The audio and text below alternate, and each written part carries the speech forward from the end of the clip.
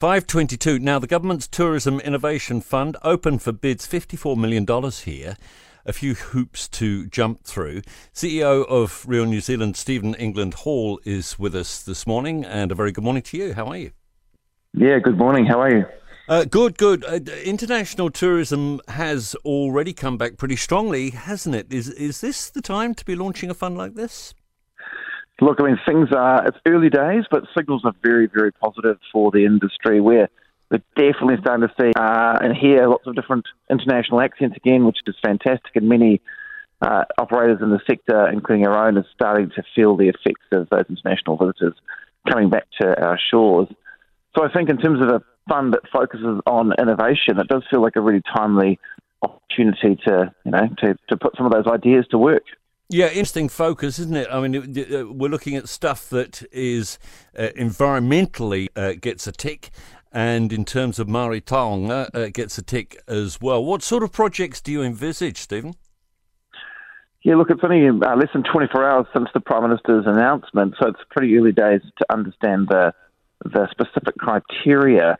But I guess any kind of idea that helps a business or the industry recover in a more sustainable or a more inclusive way is going to be considered. It's certainly what we can see at the moment.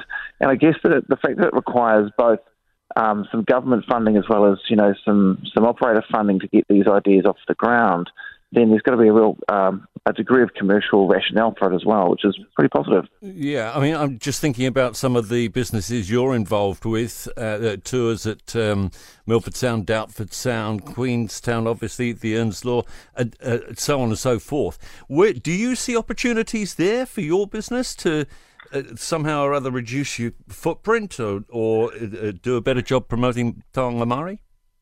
Yeah, look, I think there is, and I think one of the things that immediately, I guess, got us thinking was how could we partner with other operators in our sector or in our geographies and actually do things together and go to this pot with some thoughts and some ideas and some projects that could get partly funded by the Crown to make them come to life, or at least test the feasibility of them before committing significant resources.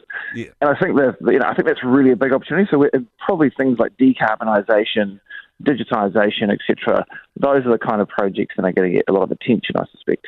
You're going to electrify the Earnslaw? I don't think it's probably a good electrification of the Earnslaw. Will be pretty challenging. You've got to boil an awful lot of water to drive that incredible steam engine. There are probably other technologies probably more suited to that task than electricity.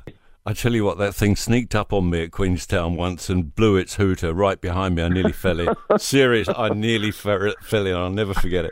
Thanks so much. Appreciate you being available. Stephen England Hall.